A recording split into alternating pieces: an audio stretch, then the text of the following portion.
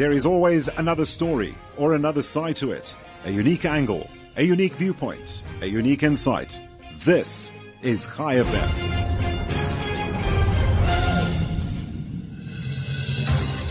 For ChaiFM, I'm Michael McKenna. As the world commemorates Holocaust Remembrance Day, a Nazi hunter in Germany still believes that a number of suspects can still be brought to trial, despite many now into their 90s. In a statement, Germany's top Nazi hunter Thomas Wohl, the head of Germany's Central Office of State Judicial Authorities for the Investigation of Nationalist Socialist Crimes, says that he has handed over 5 cases to local prosecutors in Germany, which he believes still stand a chance of conviction, adding that no one will be let off the hook even if they are found to be committing such acts now. Since it was founded in 1958, the Central Office has launched over 7,000 investigations into World War II-era crimes, some involving multiple suspects, supporting many of over 18,000 cases which have come before German courts.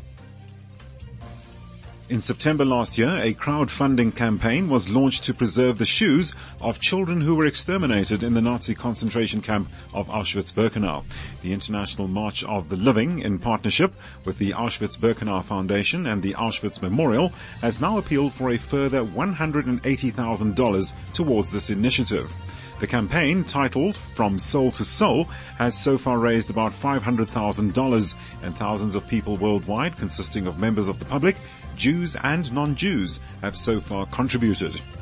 Wojciech Sochafika, the Director General of the Auschwitz-Birkenau Foundation, said that the museum's conservators will begin conservation work immediately once all funds are available, adding that the process will last 2 years. On Sunday, a celebration will be taking place which aims to uplift and elevate awareness of the Ladino culture in New York and throughout the globe. The 6th annual New York Ladino Day event will take place at the Center for Jewish History in Manhattan. For the first time since the pandemic, the program will also be conducted through live streaming, and this year's theme is Conta y Canta, storytelling and singing. Brian Kirshen, the professor of Hispanic linguistics at Binghamton University and one of the event's organizers, says that the language is seen to excel and garner interest through music, noting in particular that Ladino is, interestingly, a very living and thriving language, particularly since the pandemic. Ladino, or Judeo-Spanish, was once the primary language spoken by Jews on the Iberian Peninsula, and today, Ladino speakers, estimated worldwide, amount to between 60,000 to 300,000. We all have fond memories of The Simpsons, with Homer and his notorious family entertaining us for many seasons, and now they've taken on a new role, this time in murals being seen in Italy of them depicted as Holocaust victims marking Holocaust Remembrance Day. The murals, done by artist Alessandro Palombo, depict the famous cartoon family before and after their deportation to a concentration camp. In the before mural, the family is shown prior to their deportation-style coats with the Yellow Star of David badges which Jews were forced to wear during the Holocaust, and in the after mural, the Simpsons are shown severely starved and weak, wearing striped concentration camp uniforms.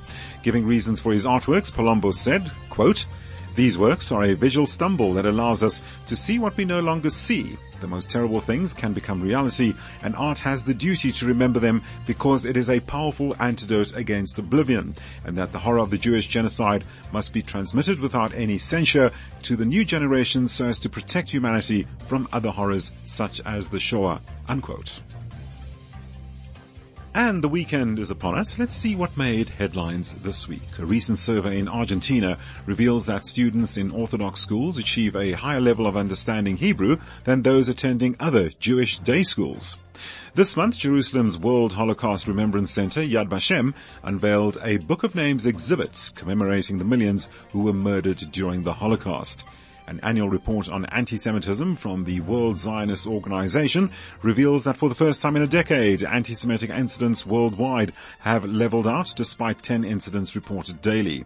And this Sunday, government officials from Latin America will meet with the Israel Allies Foundation and the Combat Anti-Semitism Movement regarding the adoption and implementation of the IHRA working definition of anti-Semitism.